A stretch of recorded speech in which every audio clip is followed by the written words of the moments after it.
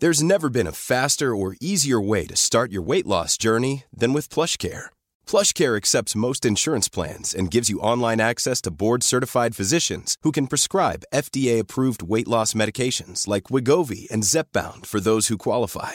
Take charge of your health and speak with a board-certified physician about a weight loss plan that's right for you. Get started today at plushcare.com/weight-loss. That's plushcare.com/weight-loss. plushcare.com/weight-loss.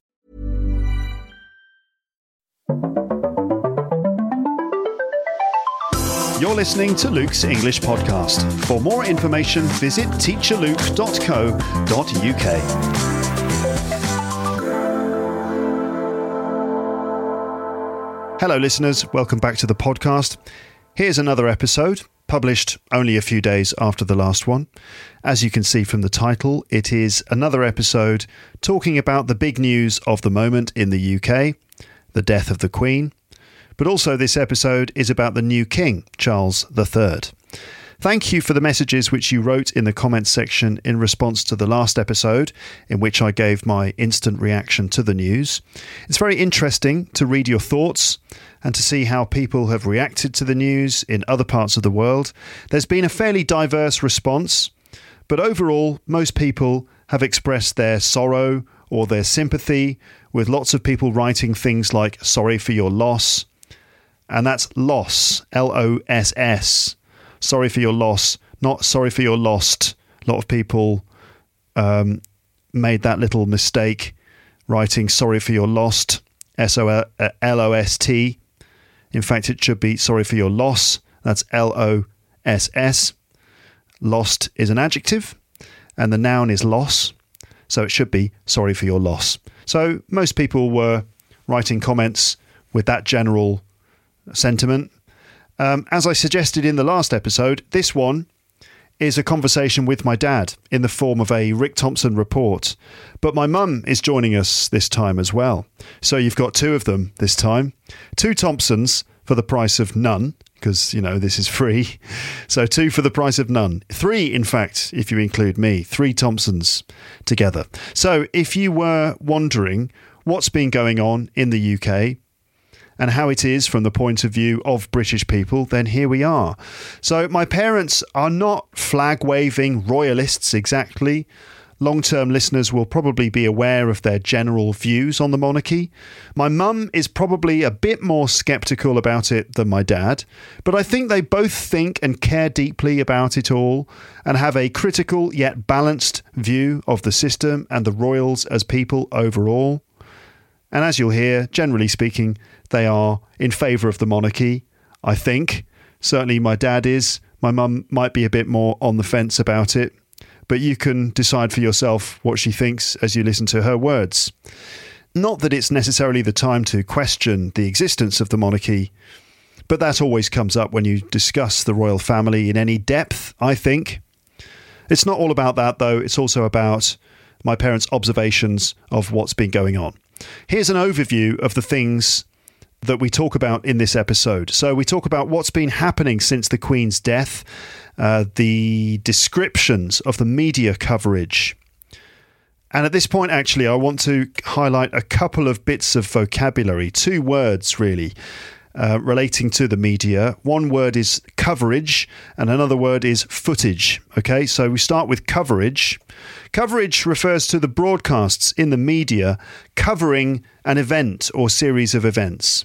Okay, so coverage means how a story is covered by the media, including all the TV reports, the news programs. Right, generally that's called coverage. How they cover it, how they show it, broadcast it, talk about it, and so on. That's coverage. Now we've got footage as well. Footage is generally video of something. We might also use the word footage to describe audio content too, but I think for the most part, when we talk about footage, we are talking about video footage. For example, footage of William, Kate, Harry and Meghan meeting the crowds of people outside Windsor Castle. If someone takes a video of that on their phone or something, then they have some footage in their phone. If it's filmed with a camera, then the footage is probably on an SD card. and then can be put into a news report, uploaded or broadcasted on TV as part of the coverage.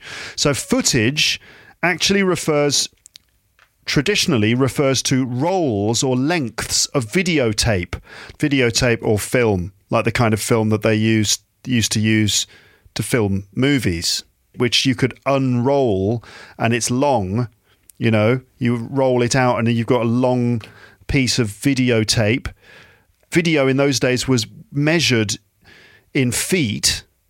Okay, that's why we've got footage is a length of video measured in feet.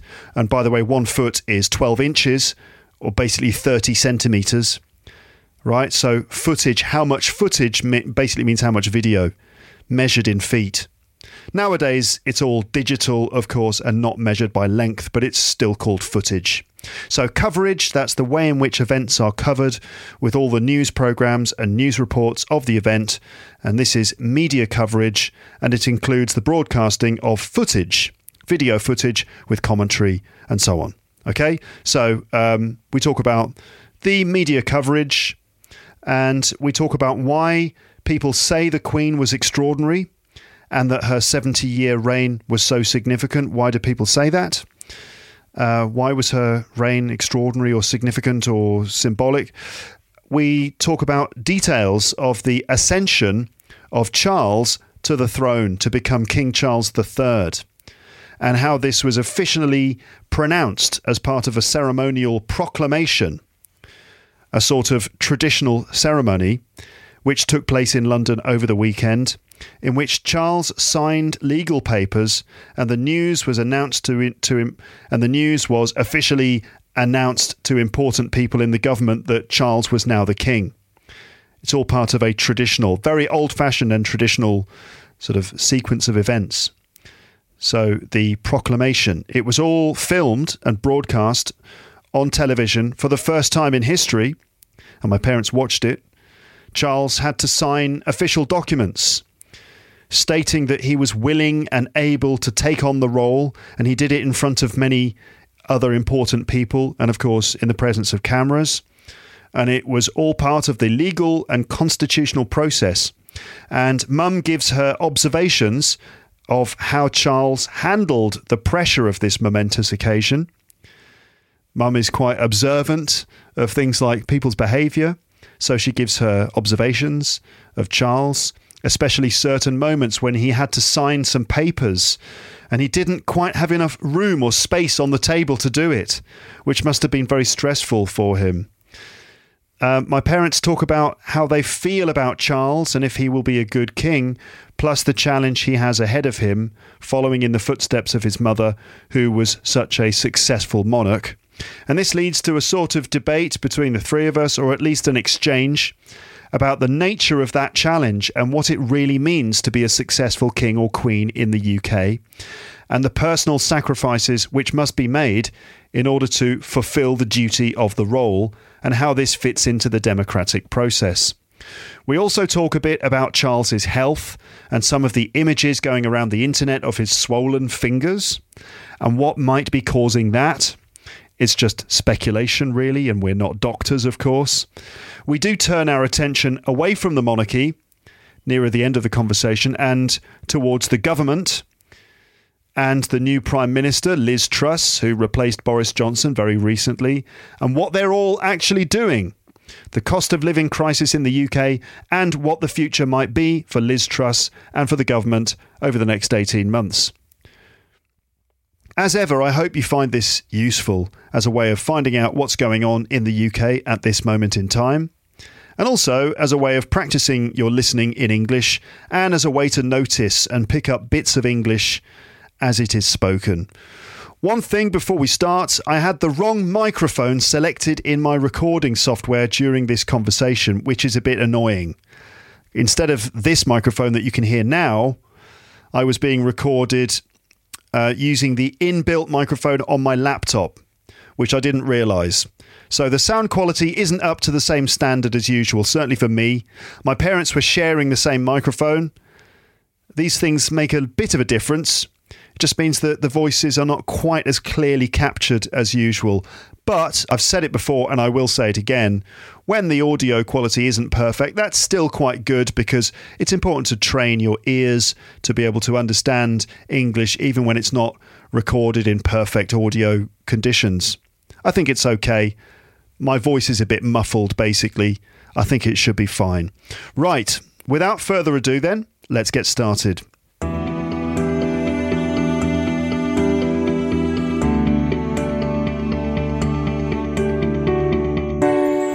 So, hello, both Mum and Dad this time. Hello, Luke. Hello, Luke. So I'm going to call this one the Rick and Jill Thompson report. Right. Okay. That's the idea. So there you are in England. I guess we can start by just asking you to describe what's been going on over the last few days. We're recording this on Sunday, the 11th of September. So Yeah. what's been going on in England over the last few days? Well, it's been extraordinary. Amazing events have been going on. First of all, last Tuesday, our new Prime Minister, Liz Truss, chosen by the members of the Conservative Party, not in any kind of election, went up to Balmoral Castle in Scotland to meet the Queen and to be invited to form a government.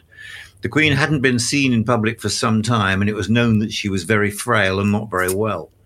But there she was. There are pictures issued of her meeting Liz Truss. But within 2 days, the news came out that the Queen was seriously ill and then clearly that she had died. And the official announcement happened in due course. Since then, of course, there's been an amazing amount of TV coverage of what's been going on with great pageantry and great dignity. And it has included the ceremonies that have never been seen in public before, when the Prince of Wales, Charles, was duly sworn in as the new king. Proclaimed. He didn't have to be sworn in. He was automatically king once the Queen was dead. Yeah, that's the way it works, isn't it, in the UK? The Queen is dead. Long live the king. Right. And then there was this ceremony in London where he signs some kind of pledge, Charles Rex, King Charles. Proclamation. And the Privy Council are the main people who are there. These are senior ministers from the government.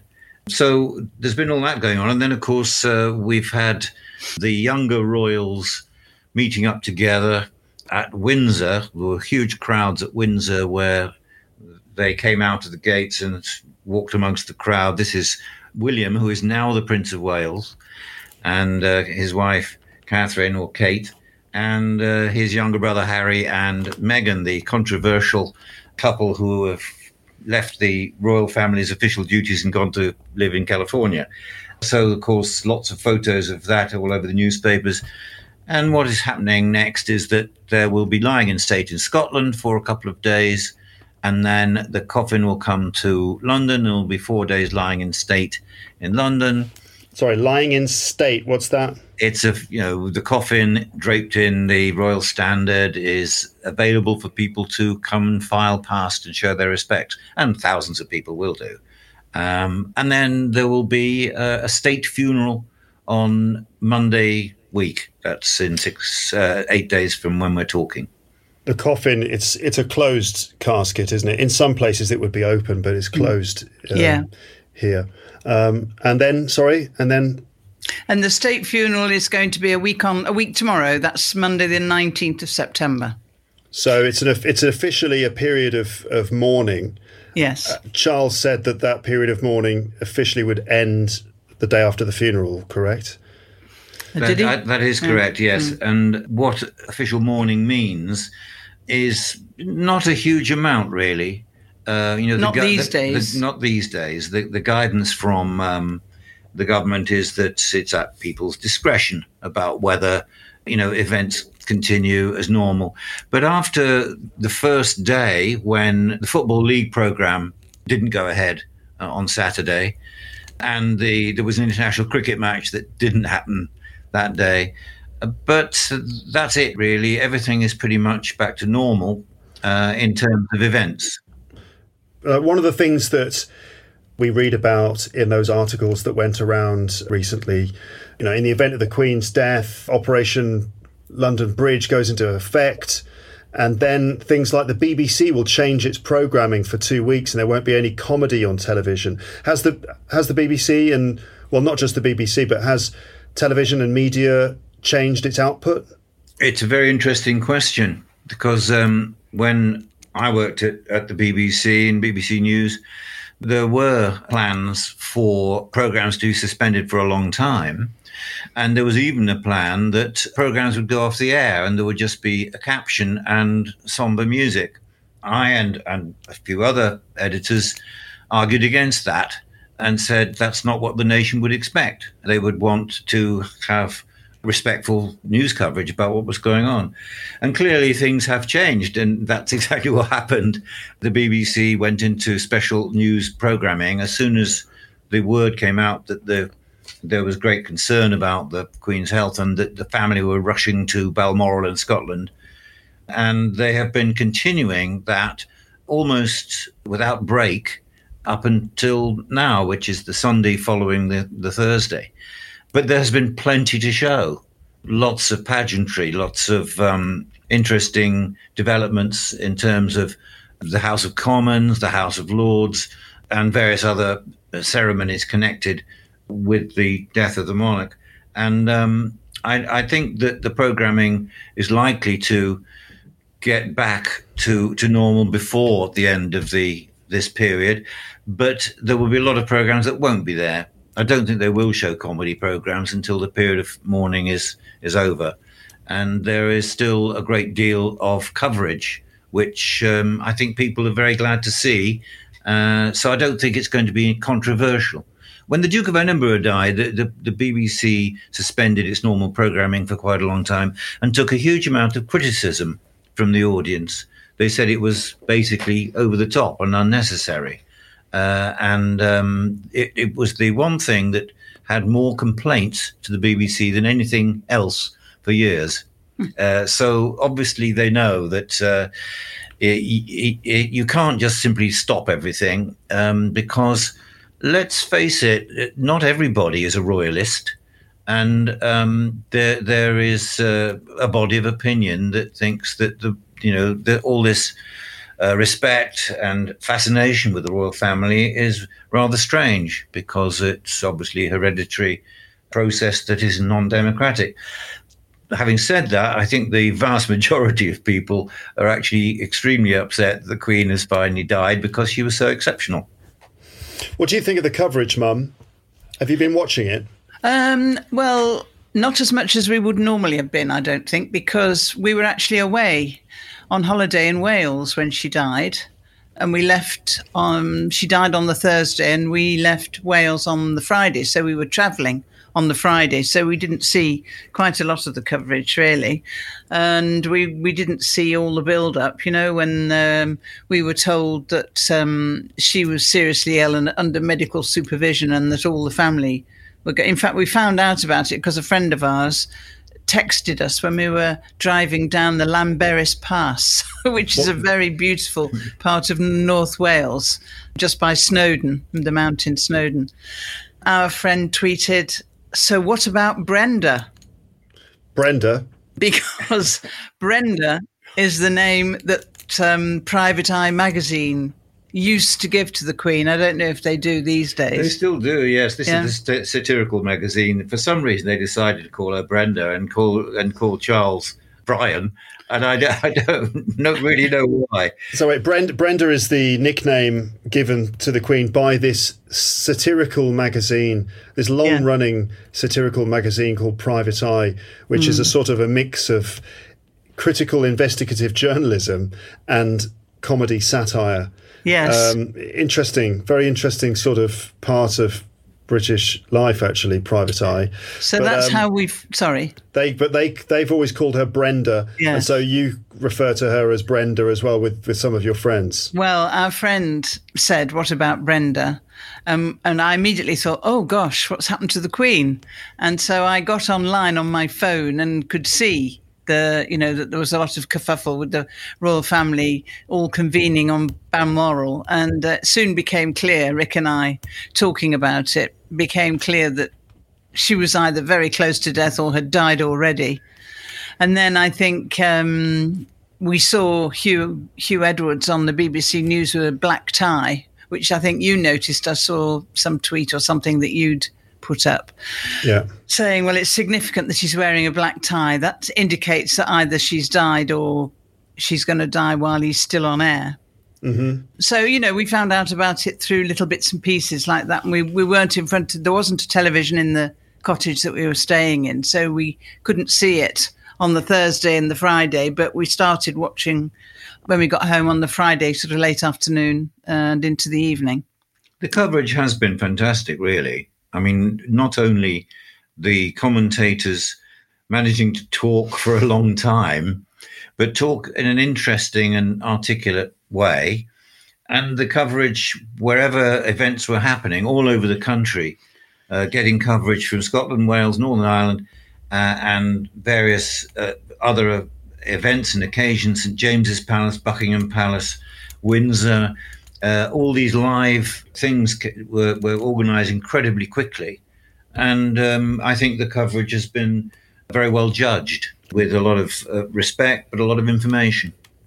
I was going to ask you if it's too much, but I think you've kind of answered that question. You said that with Prince Philip, people complained that there was too much. There was. So that idea is out there a bit. And I've seen people on Twitter saying that this is all too much. I don't think it's the same at all. I mean, Prince Philip had been ill for quite a long time, and he was an old man, and it was hardly a surprise when he finally died. The Queen is just unique. I mean, not only the longest-serving monarch anywhere, over 70 years on the throne, but also because she did it very well and was respected and in some areas held with great affection, because she was just brilliant at it. She was very dutiful, very hardworking, but also had immense charm. And everybody who encountered the Queen all say the same thing, that she was interested in them. She was twinkling. She was, charming, and she had this attractive smile. And of course, she was enormously popular. Mm-hmm. Should we talk briefly about her reign, 70 years? I tried to talk about this in the episode I published on Thursday evening, immediately after getting the news. You see, whenever I talk about the royal family, I always feel I have to include the sort of other side and the opinions of people who don't agree with the monarchy. And when we say something like, well, it's extraordinary, she was on the throne longer than anyone else, people who don't agree with the system would say, well, why is that such a good thing that she was there for such a long time? Why is that a reason to celebrate?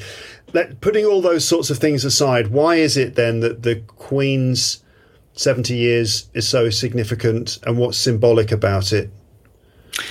Mum? Well, I understand entirely all those Republican type thoughts, because I have them as well. I'm not entirely a royalist, and yet the Queen was kind of different. Because, it's very hard to explain, because she was there for so long and she was a steadying influence, because we've been through all sorts of weird times, and we're going through a very weird time at the moment. And just her being there it was sort of steadying and comforting somehow. Very weird, because I can't believe I'm saying it, really, because I can't really understand why it was so significant that she was there. But she was always there. She was always the same. And her duty was amazing. Just one little instance of example of her duty, her sense of duty. 2 days before she died, when she was very frail, and the picture of her at that time was just awful. Well, it's not awful, but she's obviously very, very frail and very ill.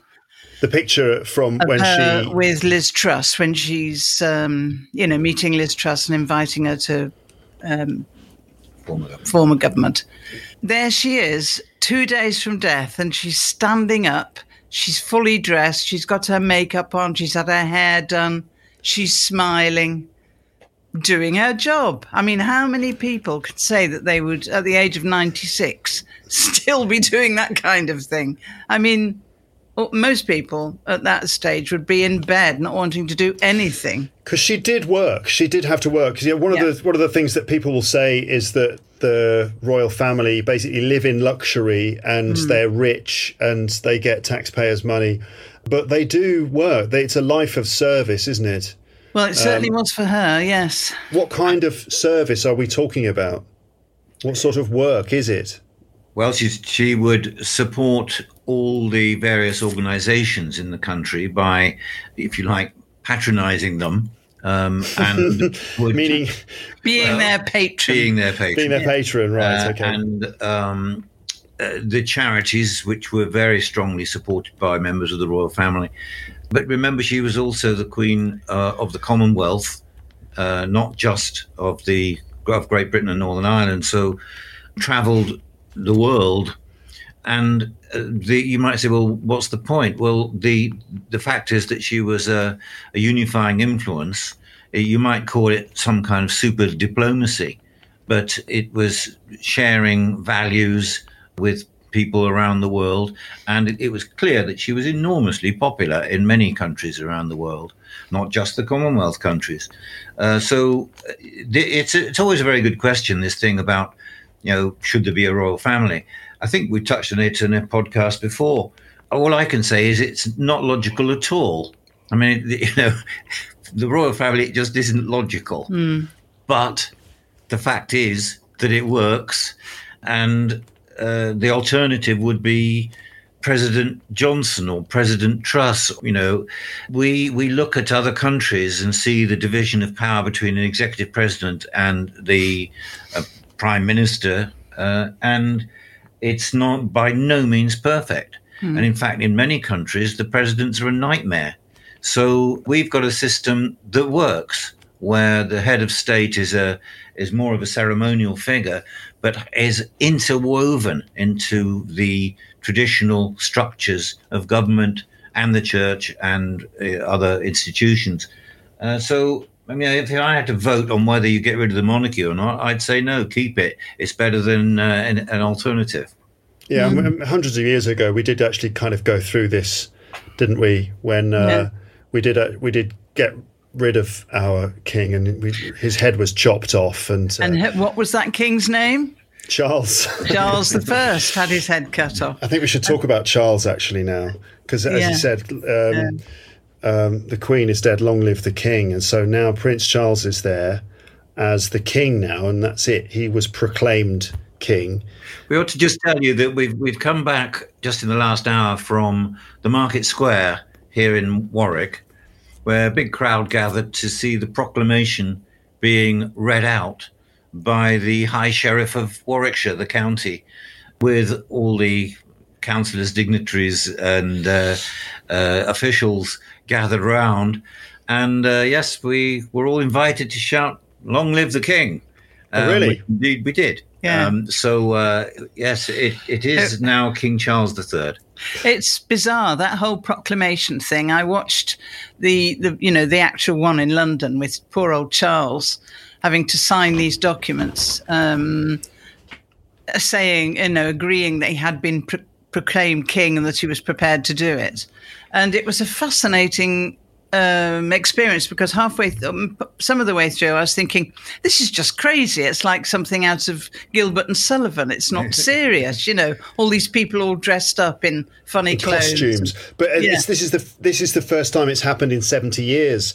All these sorts of, how do you describe them? These kinds of protocol and constitutional. Yeah. But the thing about the proclamation, as you say, we've never been aware of it before because we've never seen one, and it's always happened behind closed doors, and presumably it was on the news, that the king had been proclaimed king or whatever. But we didn't know it was going to happen until, the day before. So, oh, right. So I tuned in to watch it. And as I say, it was full of arcane language and people wearing funny clothes. But before that, in the studio, they had David Olusogu. I don't suppose you know him. He's a social historian. I think he's great. He does a series on BBC about showing history through houses. So he'll pick a house and he'll talk about the history of the house. And in doing so, he'll tell you about the history of the time that, depending on who was in the house at the time.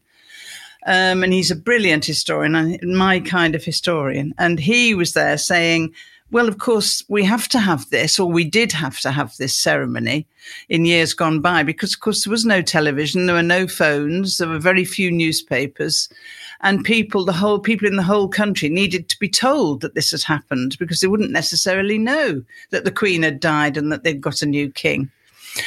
So the king had to be proclaimed in London and then throughout the country. And so we this morning have been to, if you like, a sort of recreation of the old proclamations that used to happen, years gone by. It's a bit like kind of stepping back into the past. Yes, it was. In a weird way. And the words are the same as were used in Henry VIII's time, and the proclamation happened in a Tudor building, dated from the 16th century. It was very much like stepping back in time. Wow, fascinating! But it was all sorts of silly things happened during it, which I was fascinated by, because they had a sort of throne that Charles stood in front of, he didn't sit on, and then a podium where they had to come and do all their sort of strange words and what have you. And then a little table to one side with the two, for some reason, there are two copies of the proclamation that have to be signed by Charles and William and lots of other people who are actually at the ceremony. Witnesses. And so Charles does his speechifying, and then he goes and sits down at this little table. And there are two huge copies of the proclamation side by side, plus an ink well, an ornamental glass inkwell, which is just in front of him on the table. An inkwell being a little pot of ink. Yes, again, very very old-fashioned thing, because I guess it's for a certain type of pen that you dip into the ink in order to write. So very old-fashioned form of writing with an actual ink pot on the table, and it's a sort of ceremonial ink pot as well. Yes, it was. It was very, as you say, ceremonial, and not just an ordinary ink pot. It was quite big. There were two of them side by side, and this sort of glass or crystal thing. Anyway, he had to try and move the proclamation to such a position so he could sign it easily, and it kind of stuck to the table and he couldn't move it properly. And then he signed, and you could see he was really nervous and unsure of it all. And then he had to move this blooming ink pot out of the way so he could sign the second one. And all the time I was thinking, don't spill the ink. I saw that. I saw some footage of that where he's basically, he doesn't move the ink pot, or at least he tries to, but then he doesn't, and he asks someone else to do it. You're going to tell a tray of pens, isn't it? Go on, Mum. Go on. What happened was that he signed the proclamation with this inkwell there, and also with a tray of pens. And it was all so crowded. The table, I mean, who set it up? God knows. You'd have thought they'd have managed to do it properly, having 70 years to think about it. He didn't have enough space, and he was stressed. So he didn't have enough space to do it properly. He was scared he was going to knock the inkwell over, and you could see he was getting more stressed. And then after him, lots of other people had to sign it, but they were able to stand on the other side of the table and turn it all around and sign much more easily. And then there was something else that he had to sign. I can't remember what it was now. And that was the point at which he sat down again, and he said to the people nearby, take this away, take this away. He did a dismissive gesture with his hand, waving his hand as if to say, please move these things out of the way. He didn't say anything, though. He didn't say, could you move these things out of the way? Because I suppose he couldn't in that moment. Exactly. So he just waved the things out of the way and looked at whoever it was that was going to do it, and he kind of grimaced at them. Yes. Right? He kind of like gave this expression of like, please get these things out of the way. I've seen that on Twitter, a lot of people have given him a really hard time. And I think I'm no excuser for Prince Charles, but I think they've been very unfair on him, because I think whoever set that table up is the one to blame. Because, he was stressed and those things were in the way, and he just needed them out of the way. Yeah. It was funny. I mean, even the most brilliantly, spotlessly organised thing like that, something went wrong. It didn't go wrong. It didn't go wrong, but it was. And he didn't spill the ink. No, but and it he wasn't. did sign it, but it wasn't exactly comfortable because No. the table was too That's small. such an important moment in Yes. in the whole process. Little details like that suddenly become hugely significant. Yeah. And if the very beginning of his time as king had been marked by him spilling a bunch of ink all over the proclamation, Exactly. that would have been, hugely symbolic and maybe even hugely unlucky. It would have cursed his entire time on the throne. And, let's face it, we are dealing with superstitious stuff here. Yes. The whole thing is rooted in a form of superstition, if you like. So, of course, he's going to be stressed and those little details are going to really bother him. Yeah. And, he didn't want to, spill the ink. So, fair play. But I think whoever set up that table needs to be sent to the tower. And so how is Charles then? How do you think he's going to be as king then? King Charles III. It's very interesting. I'm looking forward to finding out because, as we all know, he's been very opinionated all through his time as Prince of Wales, and he has various causes that he is very, very keen on. The most one being the ecology and climate change and all the rest of it. And as you know, with our new government, they are just ripping all that apart. They're planning to start shale drilling and not shale drilling, fracking and opening new oil wells and getting rid of the green levy. And I mean, completely cancelling any plans to develop green energy and just reversing years and years and years of green energy development and progress in that area. They are climate change deniers. Well, they're not climate change deniers. No? It's just that they think that the cost of living crisis is the main thing at the moment. Some of them are climate change deniers. I mean, Rees-Mogg is a climate change denier. Oh, well, yeah. Some of them are. Some of them are climate change deniers.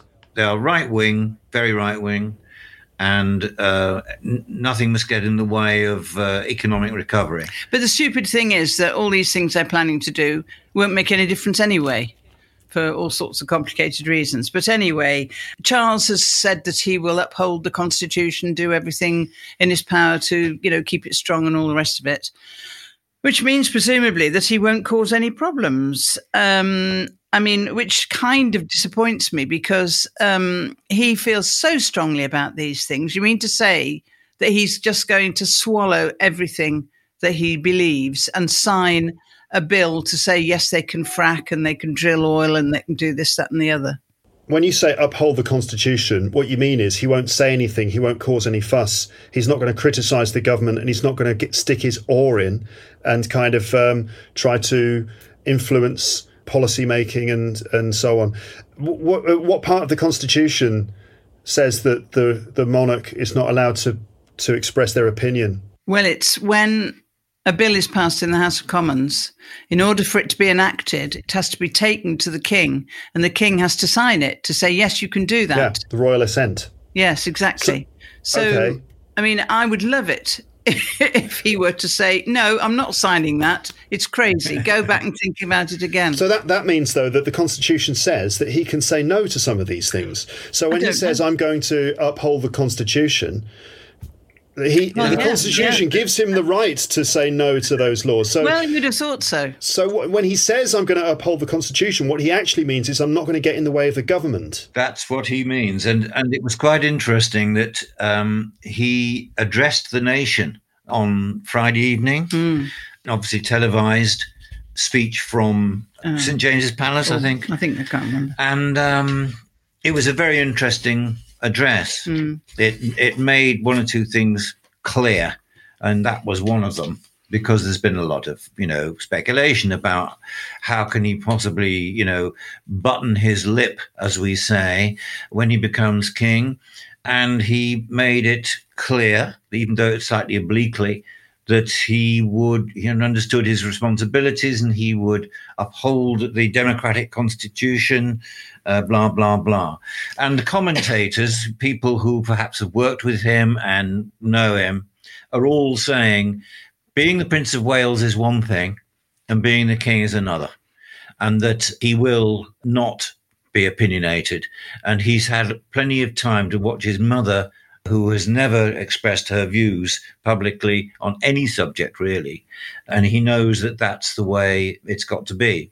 So I think that so far, the indications are that he will not express his personal views as king. This is interesting because it shows that even the king has to know his place, right? Because if the king expresses A, views that we know he has and is passionate about, and B, views which, as we know, are actually very reasonable views that should be expressed at a constitutional level, when climate change is something that's extremely important for the future of everything. Yet he can't use his platform to try and promote those sorts of ideas, because if he does, then it'll put the constitution into question, which basically means that will put the place of the monarch in question, which kind of means that we would start thinking about, maybe we should get rid of the king if he starts expressing his views and things. Because when people talk about the Queen and how wonderful she was and what a brilliant 70-year reign she had, one of the things they mean is that she didn't rock the boat and that she didn't get involved in politics. And the reason that they think this is good, that she didn't express her views, is because if she had expressed her views, it would have been bad news for the monarchy, which would have been bad news for the status quo, which would have been bad news for the establishment. So, I don't know, actually. I kind of wonder if I would like Charles to actually try to force the climate change issue onto the agenda at the very highest level. What's more important, that we keep things exactly as they are and we let the government just press on with the fossil fuel industry, despite the fact that it's clearly very bad news for the future? They are a democratically elected government, Luke. That's the end of the story, really.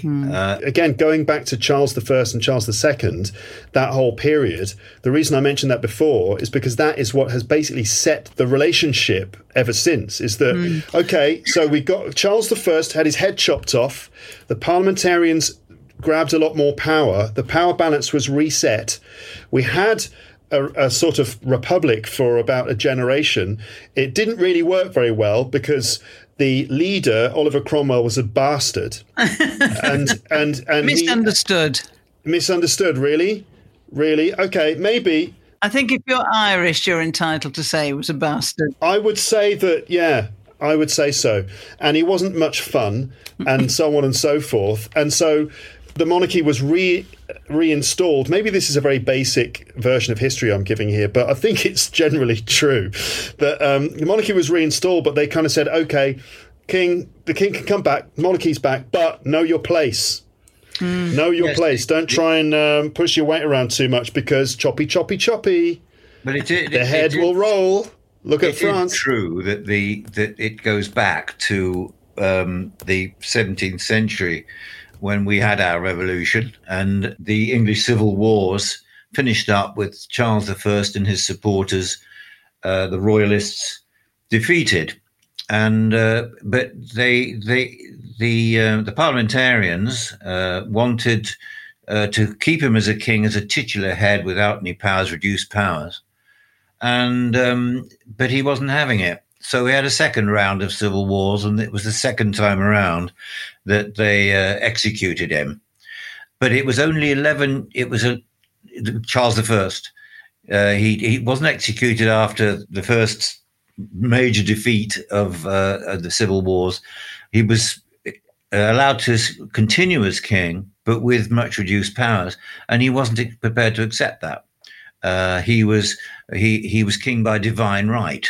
He was God's king.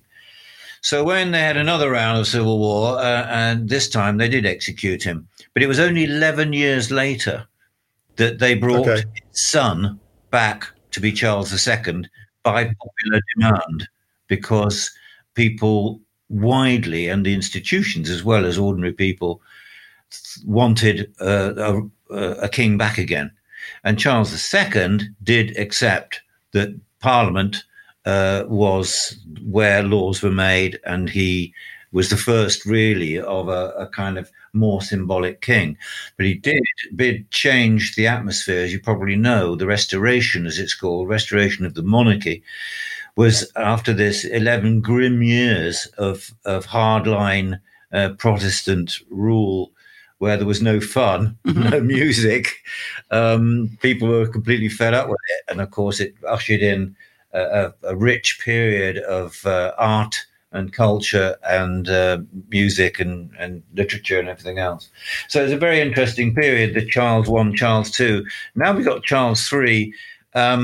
He does face a lot of very big challenges. I mean, once all this ceremony has gone by, the country faces a lot of difficulties now. And I think that he will find it quite difficult if Scotland decides it wants to have a referendum for independence, because I'm pretty sure what he doesn't want, the first thing to be the breakup of the United Kingdom. And it's a reality, it's quite possible. There are other things, of course, that are very difficult. There is social unrest because of the economic problems, and because under this government, our health service has been run down into the ground. There are a lot of people lining up with strikes.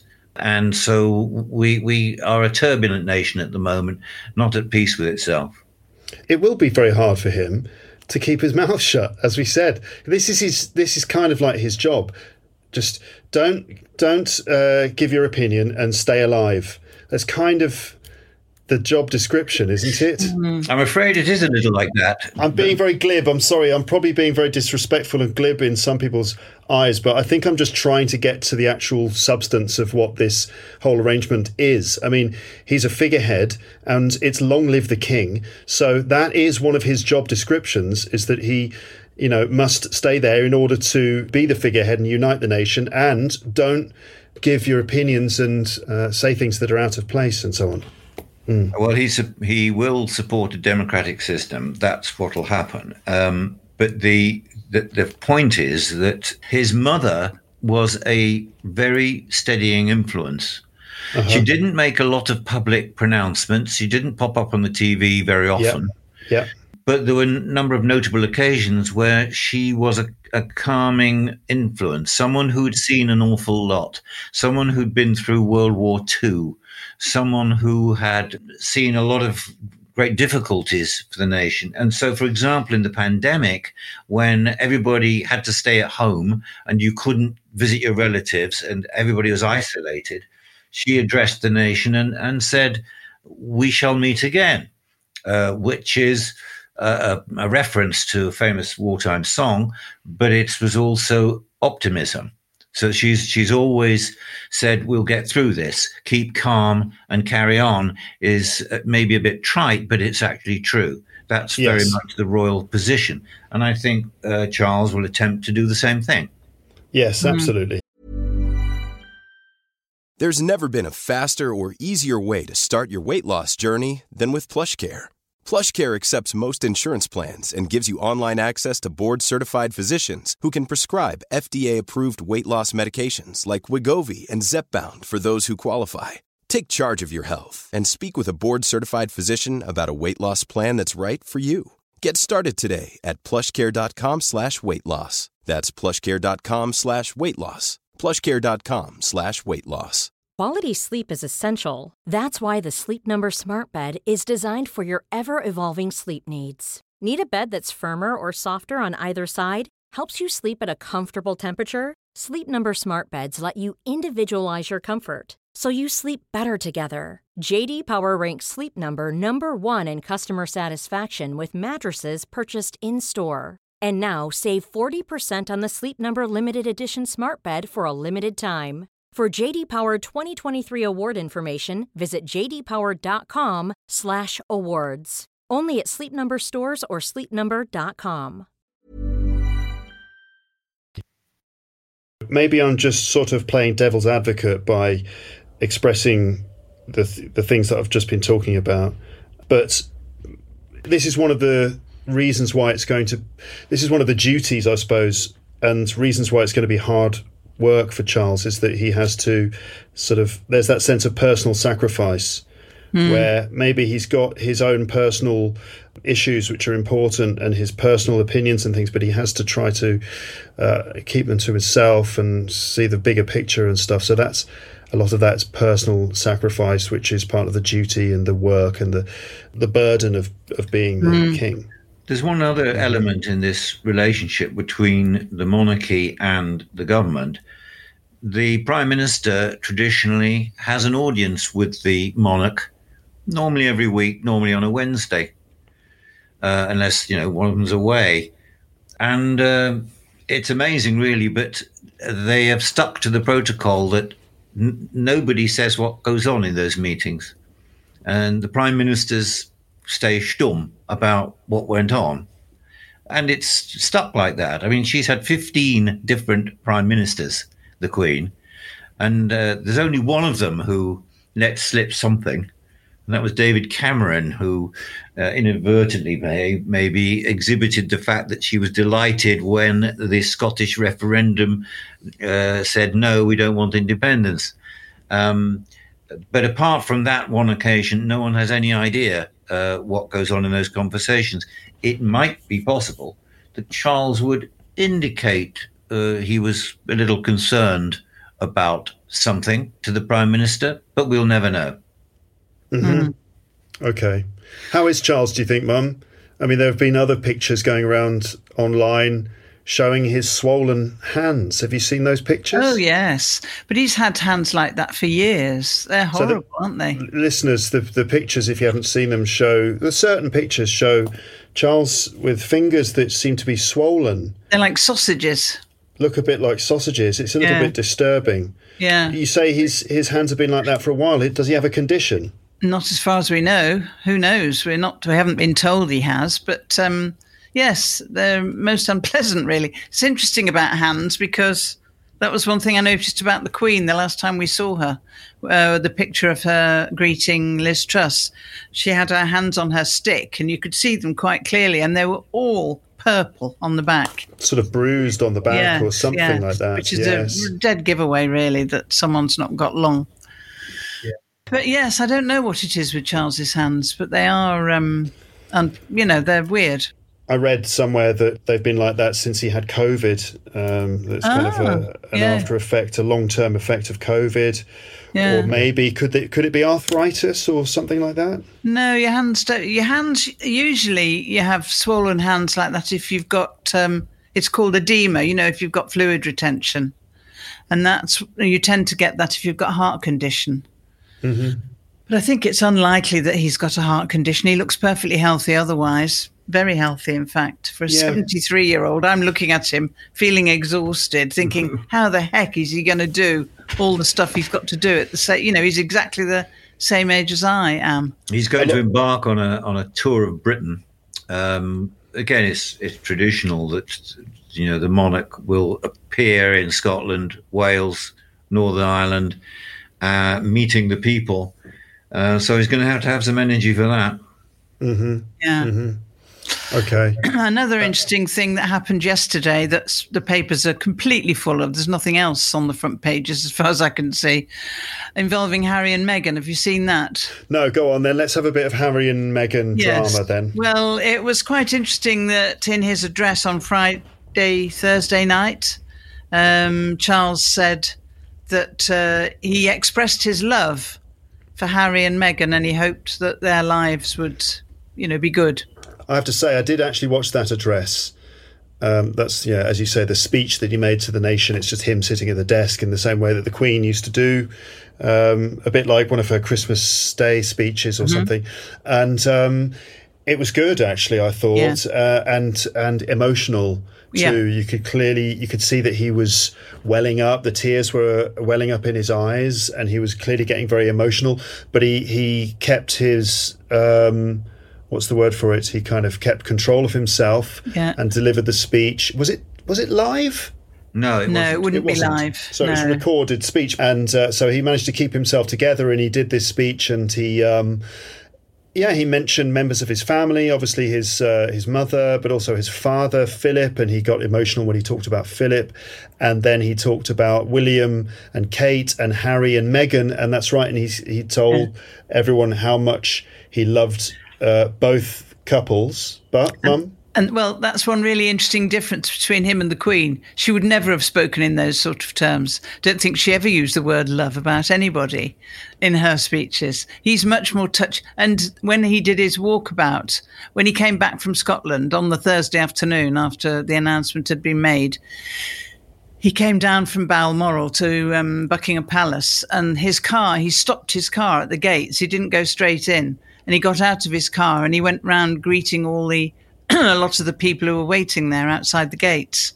And one woman actually put her arms around him and kissed him, which it doesn't sound like much these days because people are always doing that sort of thing. But for a royal, that's extraordinary. And for the king to allow that to happen is very unusual. And the Queen was always very nice, polite, and she spoke to people, but she always kept her distance. She was always very... you wouldn't dream of hugging the Queen, but he is open to hugs. I remember once the Queen was in Australia and the Australian Prime Minister put his arm around her. Oh, yeah. And it made the news and everything. Yeah. It was like a big scandal. He touched the Queen. You do not touch the Queen. So Charles is a bit more warm, a bit more open with his emotions, a bit more touchy-feely, a bit more human. It's going to be very interesting to see how his public persona or public perception, his image in the public eye is going to change. Yeah. Maybe he's going to be great. Maybe it's going to change because he's been seen as being a bit, what's the word for it, eccentric and a bit maybe self-indulgent and so on. But maybe he's going to be very successful as king. The issues that he has espoused over the years may in the past have appeared to be a little bit what should we say, wishy-washy, not mainstream, a bit open-toed sandals trendy, but dare we say a bit woke, but they have become absolutely mainstream now. I mean, all his concern about climate change and the biodiversity crisis is now a mainstream issue. And equally, he has campaigned for sustainable farming as opposed to intensive farming that doesn't respect the natural world and so on. And he's also been a great advocate of programs to help young people. These things are now taken for granted that's what governments should be using as their backdrop. So it's particularly difficult for him because we are in the grip of a very right-wing government at the moment. I personally don't think that they will be here in 2 years' time, but we'll wait and see. So if we just talk about politics a little bit just before we finish. So Liz Truss became Prime Minister. As you said, she was chosen by members of the Conservative Party. So there was no actual election for general members of the public. It was just about 100,000 people, 100,000 Conservative Party members who chose her out of two candidates. And for some reason, the leadership contest was put on TV every day with debates and stuff. I don't know why they did that.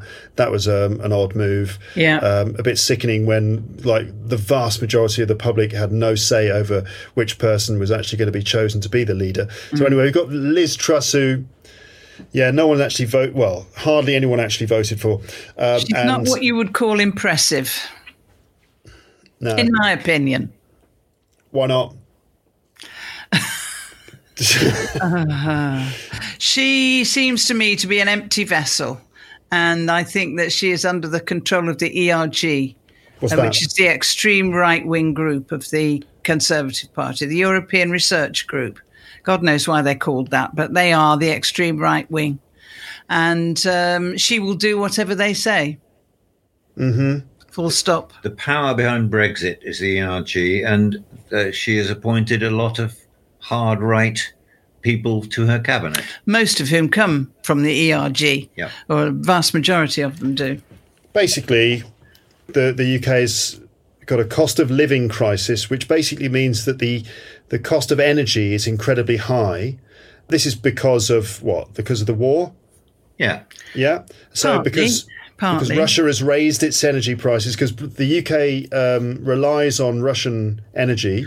It's the market, Luke. It's the market. We don't here in the UK rely an awful lot on Russian gas, but the market price simply shoots up because they cut off the supplies. There is a mad scramble to get alternative supplies, and the price shoots up. So it affects everybody. And of course, that's the main issue at the moment. But there are other issues which are connected.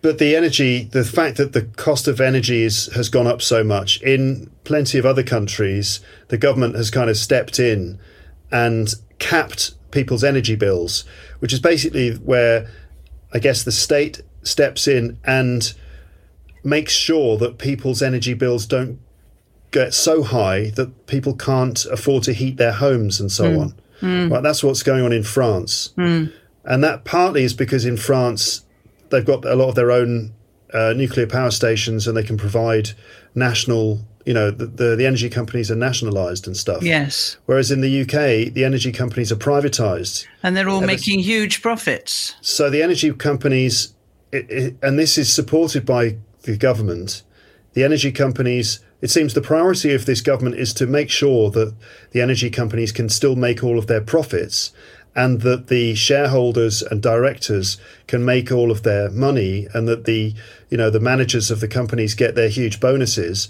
Meanwhile, it's the customers who actually have to foot the bill, as it were. So all the inflation of costs gets transferred to the actual end users, the customers, and many of whom just don't have enough money to pay for bills which have increased how much? How much are people's energy bills going up? Quadrupling is what's likely to happen next month in October. Four times higher. So if someone's energy bill was £2,000, it could go up to £8,000. I've seen higher increases than that. But, £2,000, those are sort of average amounts. A lot of people will have to pay more than that. Obviously, depending on how much they use and the size of their house and all that kind of thing. We're waiting to hear what Liz Truss is going to do. There is no doubt that government will cap prices in some way. No one knows how they'd pay for it, because they won't put up taxes to do it. So it looks like it'll be more borrowing, which is this mysterious method of raising money by issuing bonds that people buy, and then you have to pay interest to them. And the fact is, it could be a penalty on our economy and growth for generations to come. So we're waiting to see what the wonderful Liz Truss is going to come up with. But we have just heard that she is going to go with the King on his tour around the regions. Why? Quite. That's what we're all saying. It's about him. It's not about her. As if she hasn't got anything better to do.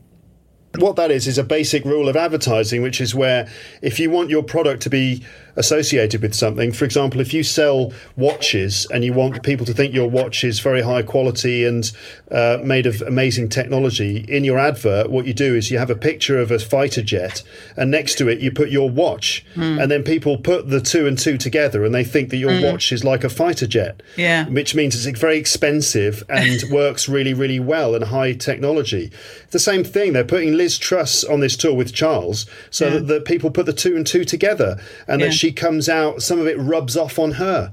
That's why they're doing that. I mean, does she need to like hold his coffee or something? Why? I wait to see the details, Luke. I find it very, very difficult to believe that the royals would allow her to be actually, with him. She's supposed to be in Downing Street having meetings, and trying to solve the energy crisis, not going on some jolly tour of the country. So, that's what we've heard, but I suppose it might change. Who knows? This government's always announcing that they're going to do something and then 5 minutes later saying, oh, actually, all right, we won't do that. So who knows? Is there going to be a general election soon? Do you want all the different scenarios? Of course, we don't know that. It all depends on the opinion polls, Luke. reliable opinion polls. At the moment, the Conservatives are behind Labour in the opinion polls, and Liz Truss's personal rating is low. If there is a bounce on the back of the death of the Queen and everything else, it would have to be quite a big bounce for her to suddenly call an election. She would say, I need a popular mandate. People haven't voted for me, so I need my mandate from people. But you'd only do it if she was confident she would win. And I think that she will not be confident she would win. Therefore, I don't see an election coming anytime soon. But the second scenario is that if she stays well behind in the polls, the party will dump her with about 9 months to go before the election is due. And then they'll bring Boris Johnson back. Yeah, quite possibly. Yeah, they will, won't they? So her going on tour with Prince Charles is a desperate attempt to raise her popularity rating. If that's what happens, that's what it'll be. Happens, let's see. And if her popularity goes up so much, and if the Tories go up in the polls, they'll be like, right, general election now. Mm-hmm. Meaning, okay, everyone seems to like us right now. Let them vote for us now. And if not, as you say, if not, they'll get rid of her, press the ejector seat button. She'll be off, and they'll reinstall Boris Johnson as the plan B, and then let him kind of go and all that stuff that he does. And then people are like, great, Boris is back. Let's vote for him. And they're like, hit the election button now. And then they'll have the election then. So it has to be sometime in the next year and a half, though. Yeah. Doesn't it? But they can choose when they call it. So the Tories are going to call the election whenever they think they've got the best chance of winning it. Okay, so we'll just have to see what the popularity of the Tories is like over the next 18 months. And it's hard to imagine that they could ever be popular after the way they've been over the last 12 years, but particularly over the last 3 or 4. Anyway, enough. We've strayed into politics. Yeah. So we've rambled on, Luke. I hope it hasn't been too rambly. No, it's all right. Last thing then about the Queen. I mean, how do you feel? Do you feel a sort of sense of sober grief? It's funny, really, because when our friend texted us saying, what about Brenda? And we started looking at it, it was quite interesting and almost exciting, having this big news story to follow and all this stuff about all the family coming to Balmoral and so on. And it was pretty obvious what was going to happen. And then when Rick, I wasn't in the room at the time, he was looking on his computer and he shouted to me, she's died. And I went into the room and I suddenly felt all, tearful, and it was really weird. Yeah. Really weird. So, It's because, it's such an end of an era. It really is. And she got married in the year I was born. and she was queen in her early 20s.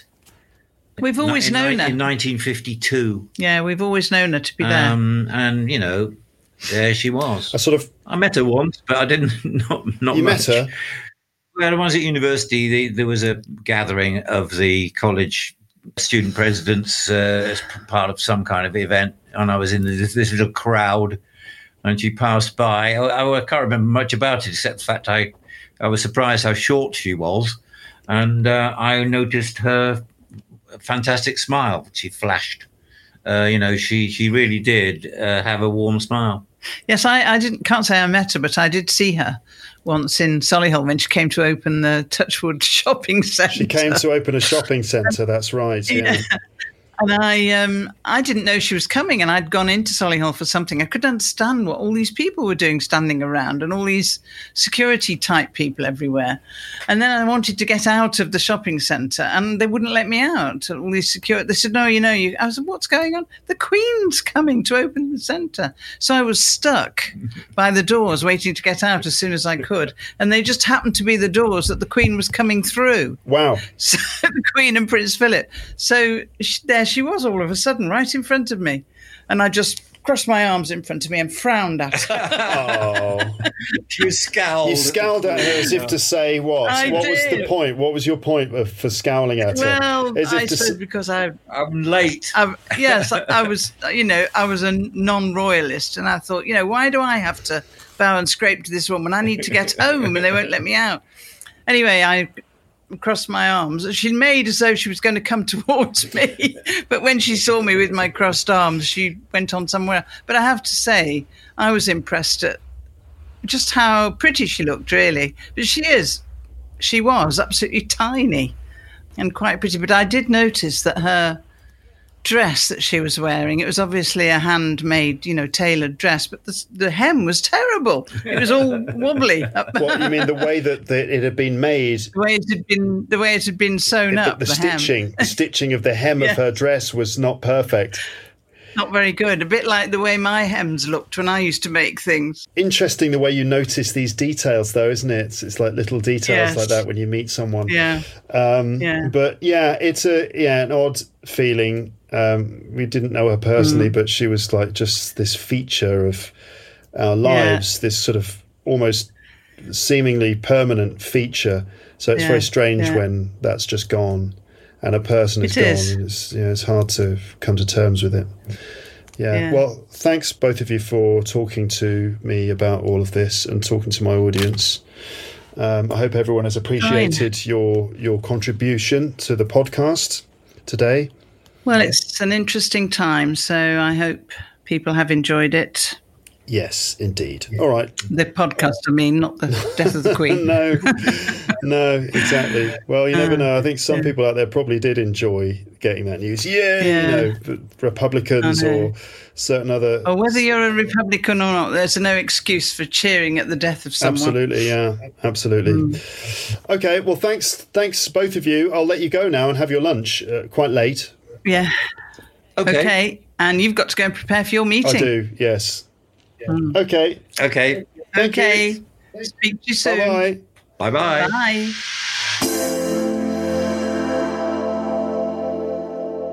So that was the Rick and Jill Thompson report. I hope you found that interesting and useful. Thanks again to both my parents for their contribution. Overall, talking about the response of the country to the death of the Queen, I did sort of make some predictions about this in other episodes in the past. I think I talked about what would happen if the Queen died in that episode I did with my wife about The Crown, the TV series, the Netflix show, which, by the way, has been, I think, the number one show on Netflix over the weekend. And, of course, everyone's been watching The Crown. But I talked about The Crown with my wife in an episode a couple of years ago, maybe a year and a half ago, maybe during lockdown when we were watching The Crown. I don't know. Anyway, I did an episode with her and I did talk about what would happen in the country if/when the Queen dies. And I talked about that a little bit with James when we did our episode about the Queen's Jubilee recently. And I sort of made predictions saying that the country would kind of grind to a halt, that everything would stop. I think overall the effect on the country of the Queen's death has not been quite as profound as I predicted in previous episodes. I think I said that I thought the entire country would basically stop and that everything would be cancelled. Of course, it means different things to different people, and a lot of people will be very affected by this, but as far as I can tell, to a large extent, things are pretty much carrying on as normal this week, except that the story is definitely dominating the news on TV. Over the weekend, it was pretty much around-the-clock coverage of everything relating to the event and, the other events. As my dad said, he said there's been lots of stuff to report on. And we've all been getting lots of notifications on our phones of news stories about it, just lots of content being published all about it. But people, I think, are largely getting on with normal life and work, and people aren't mentioning it really in their work emails and everything, as far as I can tell. Anyway, that's just how I see it from my position. In situations like this in the UK, generally people do people do get affected, and people's routines change, and when extraordinary things like this happen, everyone does stop and watches the TV coverage and stuff. But then to a large extent, people will keep calm and carry on. And I suppose ultimately it's not like it's really affected day-to-day life that profoundly. It's more of a sort of a sense that history, it's more of a sense of a historical moment has occurred. Obviously, some people will be very moved by it. But anyway, to end the episode here, I thought I would play you the audio from King Charles's video message to the nation, which was published by Buckingham Palace on Friday, the day after it was announced that the Queen had died. Okay, so this is the audio from the King's video address to the nation, when he talked to the nation. Now, I was going to play just the second half of this, about 3.5 minutes, where he gives his promise to uphold his constitutional duty and then describes the new roles and duties of the other members of the family. I was going to play just that part, but in fact, I've decided just to play you the whole thing. So actually, this is about 9 minutes of King Charles III addressing the nation, expressing grief at the passing of the Queen, and then promising to fulfil his duties as the King, and also outlining some of the changes which have been made to the duties of other members of the family. Okay, so I'm just going to play the whole thing, and this is a chance for you to listen to Charles's statement, but also to notice how he does it. So pay attention to his accent, his choice of words and structures, the way that he delivers it all, and also the more emotional and personal tone which he uses, especially nearer the end of the message. I'll also put this video on the page for this episode on my website, and you can activate subtitles on that, by the way. So this is King Charles III addressing the nation in a recorded message published on Friday the 9th of September, the day after the Queen died. Okay, so let me play that for you right now. I speak to you today with feelings of profound sorrow. Throughout her life, Her Majesty the Queen, my beloved mother, was an inspiration, an example to me and to all my family. And we owe her the most heartfelt debt any family could owe to their mother, for her love, affection, guidance, understanding, and example. Queen Elizabeth was a life well lived, a promise with destiny kept, and she is mourned most deeply in her passing. That promise of lifelong service I renew to you all today.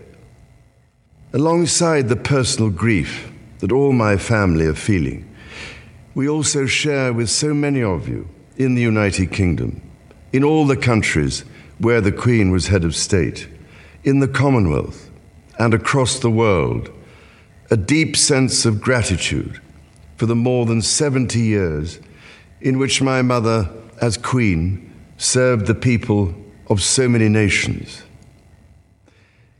In 1947, on her 21st birthday, she pledged in a broadcast from Cape Town to the Commonwealth to devote her life, whether it be short or long, to the service of her peoples. That was more than a promise. It was a profound personal commitment which defined her whole life. She made sacrifices for duty. Her dedication and devotion as sovereign never wavered through times of change and progress, through times of joy and celebration, and through times of sadness and loss. In her life of service, we saw that abiding love of tradition, together with that fearless embrace of progress, which makes us great as nations. The affection, admiration, and respect she inspired became the hallmark of her reign. And as every member of my family can testify, she combined these qualities with warmth, humor, and an unerring ability always to see the best in people. I pay tribute to my mother's memory, and I honor her life of service. I know that her death brings great sadness to so many of you, and I share that sense of loss beyond measure with you all. When the Queen came to the throne, Britain and the world were still coping with the privations and aftermath of the Second World War, and still living by the conventions of earlier times. In the course of the last 70 years, we have seen our society become one of many cultures and many faiths. The institutions of the state have changed in turn. But through all changes and challenges, our nation and the wider family of realms, of whose talents, traditions, and achievements I am so inexpressibly proud, have prospered and flourished. Our values have remained and must remain constant. The role and the duties of monarchy also remain, as does the sovereign's particular relationship and responsibility towards the Church of England, the church in which my own faith is so deeply rooted. In that faith and the values it inspires, I have been brought up to cherish a sense of duty to others and to hold in the greatest respect the precious traditions, freedoms, and responsibilities of our unique history and our system of parliamentary government. As the Queen herself did with such unswerving devotion, I too now solemnly pledge myself, throughout the remaining time God grants me, to uphold the constitutional principles at the heart of our nation. And wherever you may live in the United Kingdom, or in the realms and territories across the world, and whatever may be your background or beliefs, I shall endeavor to serve you with loyalty, respect, and love, as I have throughout my life. My life will, of course, change as I take up my new responsibilities. It will no longer be possible for me to give so much of my time and energies to the charities and issues for which I care so deeply. But I know this important work will go on in the trusted hands of others. This is also a time of change for my family. I count on the loving help of my darling wife, Camilla. In recognition of her own loyal public service since our marriage 17 years ago, she becomes my Queen Consort. I know she will bring to the demands of her new role the steadfast devotion to duty on which I have come to rely so much. As my heir, William now assumes the Scottish titles which have meant so much to me. He succeeds me as Duke of Cornwall and takes on the responsibilities for the Duchy of Cornwall, which I have undertaken for more than 5 decades. Today, I am proud to create him Prince of Wales, Tywysog Cymru, the country whose title I have been so greatly privileged to bear during so much of my life and duty. With Catherine beside him, our new Prince and Princess of Wales will, I know, continue to inspire and lead our national conversations, helping to bring the marginal to the centre ground where vital help can be given. I want also to express my love for Harry and Meghan as they continue to build their lives overseas. In a little over a week's time, we will come together as a nation, as a Commonwealth, and indeed a global community, to lay my beloved mother to rest. In our sorrow, let us remember and draw strength from the light of her example. On behalf of all my family, I can only offer the most sincere and heartfelt thanks for your condolences and support. They mean more to me than I can ever possibly express. And to my darling Mama, as you begin your last great journey to join my dear late Papa, I want simply to say this: thank you.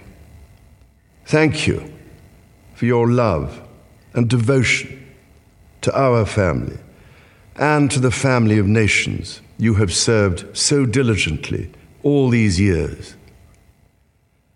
May flights of angels sing thee to thy rest.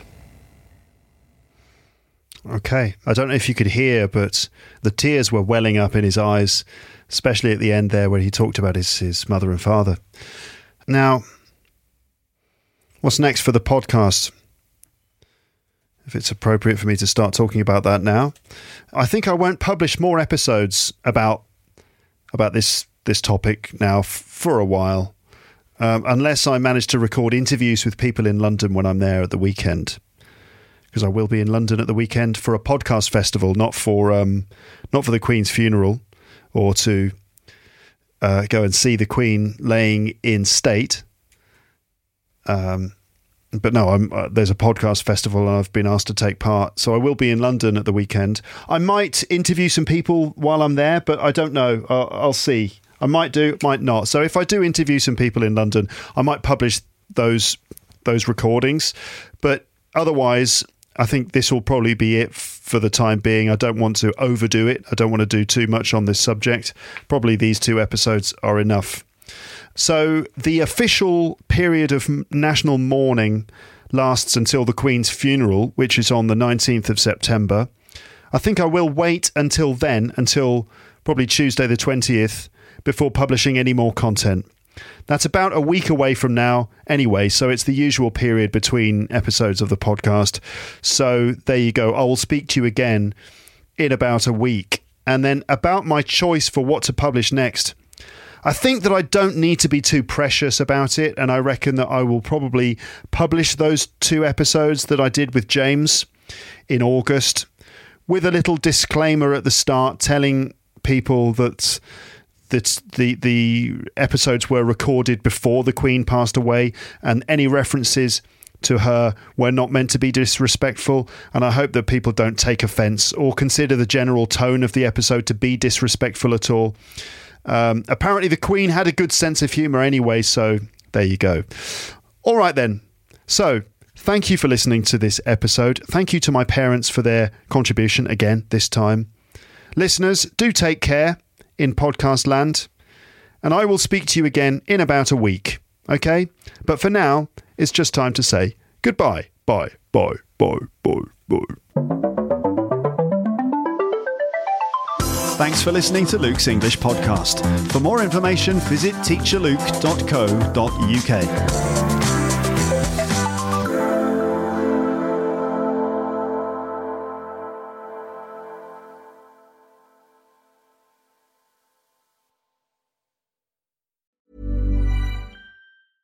Hey, it's Paige DeSorbo from Giggly Squad. High quality fashion without the price tag. Say hello to Quince.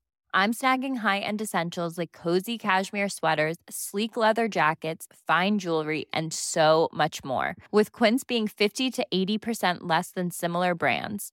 And they partner with factories that prioritize safe, ethical, and responsible manufacturing. I love that. Luxury quality within reach. Go to quince.com/style to get free shipping and 365-day returns on your next order. quince.com/style. If you enjoyed this episode of Luke's English Podcast, consider signing up for Luke's English Podcast Premium. You'll get regular premium episodes with stories, vocabulary, grammar and pronunciation teaching from me and the usual moments of humour and fun. Plus, with your subscription, you will be directly supporting my work and making this whole podcast project possible. For more information about Luke's English Podcast Premium, go to teacherluke.co.uk/premium info.